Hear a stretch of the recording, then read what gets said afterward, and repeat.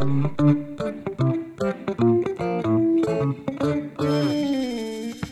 and thank you for joining me at Just a Guy and His Journey Back to God.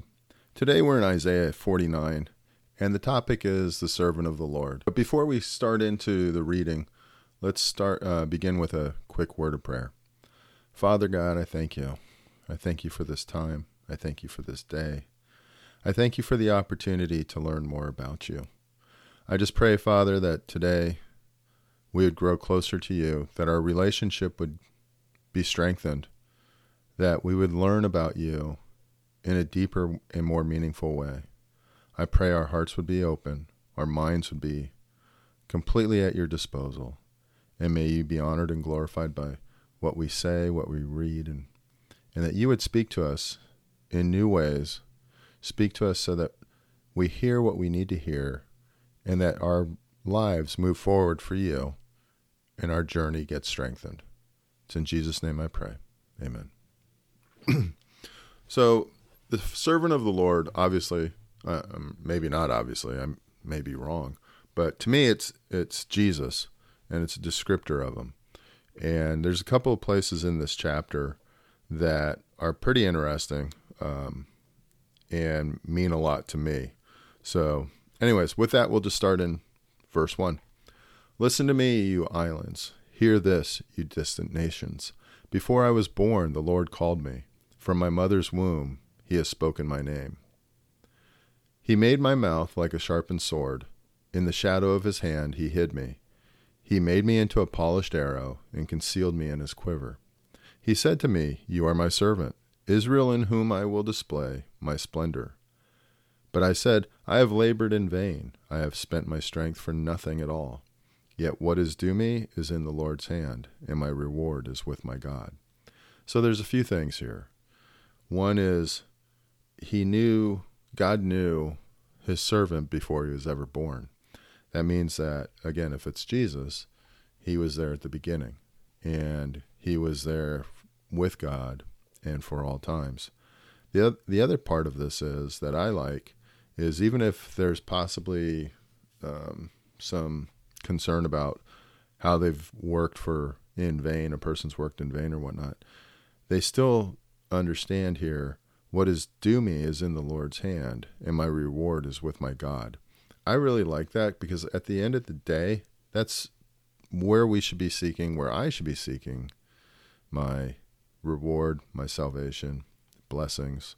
It shouldn't be anywhere else. It shouldn't be in my finances. It shouldn't be in people. It should really just be resting with God. And now the Lord says to me, He who formed me in the womb to be his servant, to bring Jacob back to him and gather Israel to himself. For I am honored in the eyes of the Lord, and my God has been my strength. He says, It is too small a thing for you to be my servant, to restore the tribes of Jacob, and bring back those of Israel I have kept. I will also make you a light for the Gentiles, that my salvation may reach to the ends of the earth. Again, this is just another example of God planning for those of us who are not Jewish, who are not part of Israel, and that he has always planned for us to be part of his family and to be adopted in to his family and part of his blessing to be upon us. This is what the Lord says, the Redeemer and Holy One of Israel, to him who is despised and abhorred by the nation, to the servant of rulers. Kings will see you and stand up, princes will see you and bow down. Because of the Lord, who is faithful, the Holy One of Israel, who has chosen you. This is what the Lord says about the restoration of Israel. In the time of my favor I will answer you, and in the day of salvation I will help you. I will keep you, and I will make you to be a covenant for the people, to restore the land and to reassign its desolate inheritances. To say to the captives, Come out, and to those in darkness, Be free. They will feed beside the roads and find pasture on every barren hill. They will neither hunger nor thirst, nor will the desert heat or the sun beat down on them. He who has compassion on them will guide them and lead them beside springs of water. I will turn all my mountains into roads, and my highways will be raised up. See, they will come from afar, some from the north, some from the west, some from the region of Aswan. Shout for joy, you heavens, rejoice, you earth. Burst into song, you mountains, for the Lord comforts his people and will have compassion on his afflicted ones. But Zion said, the Lord has forsaken me, the Lord has forgotten me. Can a mother forget a baby at her breast and have no compassion on the child she has borne? Though she may forget, I will not forget you. See, I have engraved you on the palms of my hands. Your walls are ever before me. Your children hasten back, and those who laid you waste depart from you. Lift up your eyes and look around. All your children gather and come to you.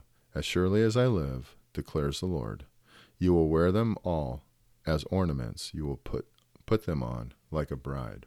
So there's a lot here, but at the bottom line is God restores his people. He brings them from the far corners of the earth and brings them back. And even when Israel was thinking God had forsaken them, he says, can a mother forget the baby at her breast?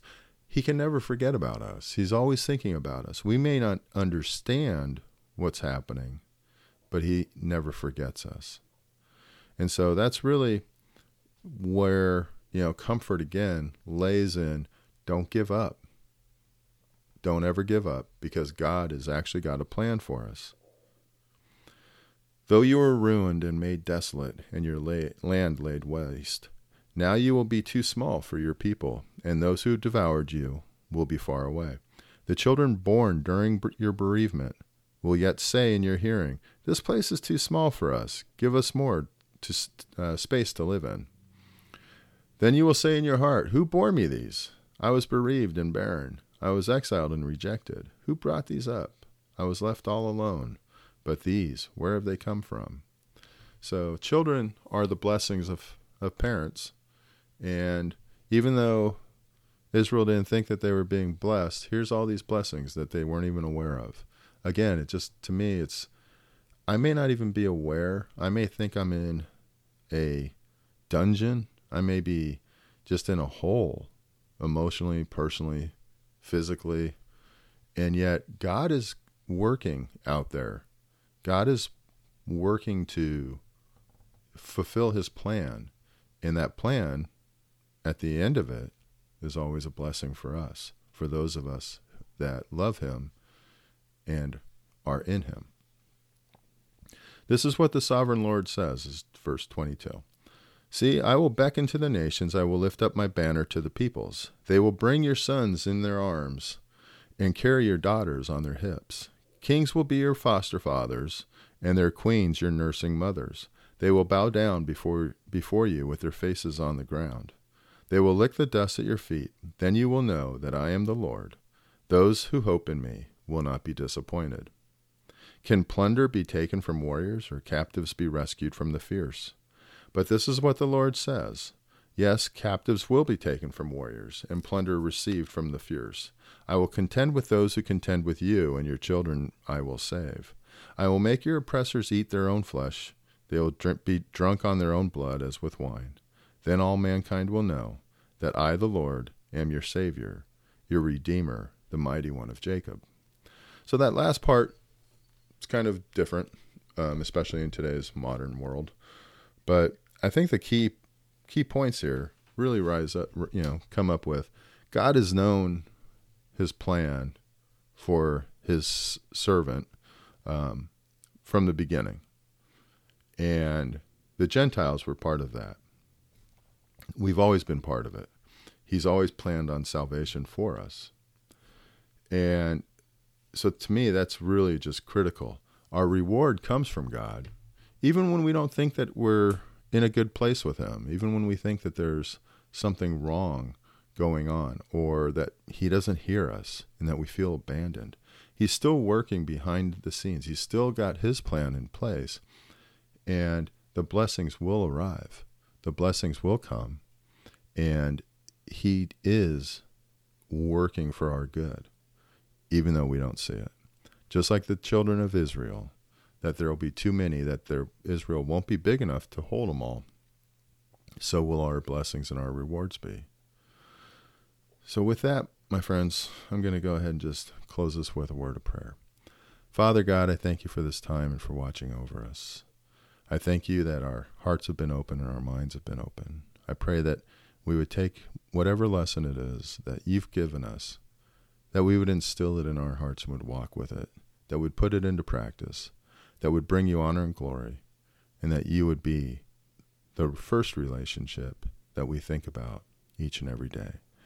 I pray that we would grow closer to you, that our trust and our faith would continue to grow stronger each day, and that you, again, would be honored by all that we do and say. It's in Jesus' name I pray.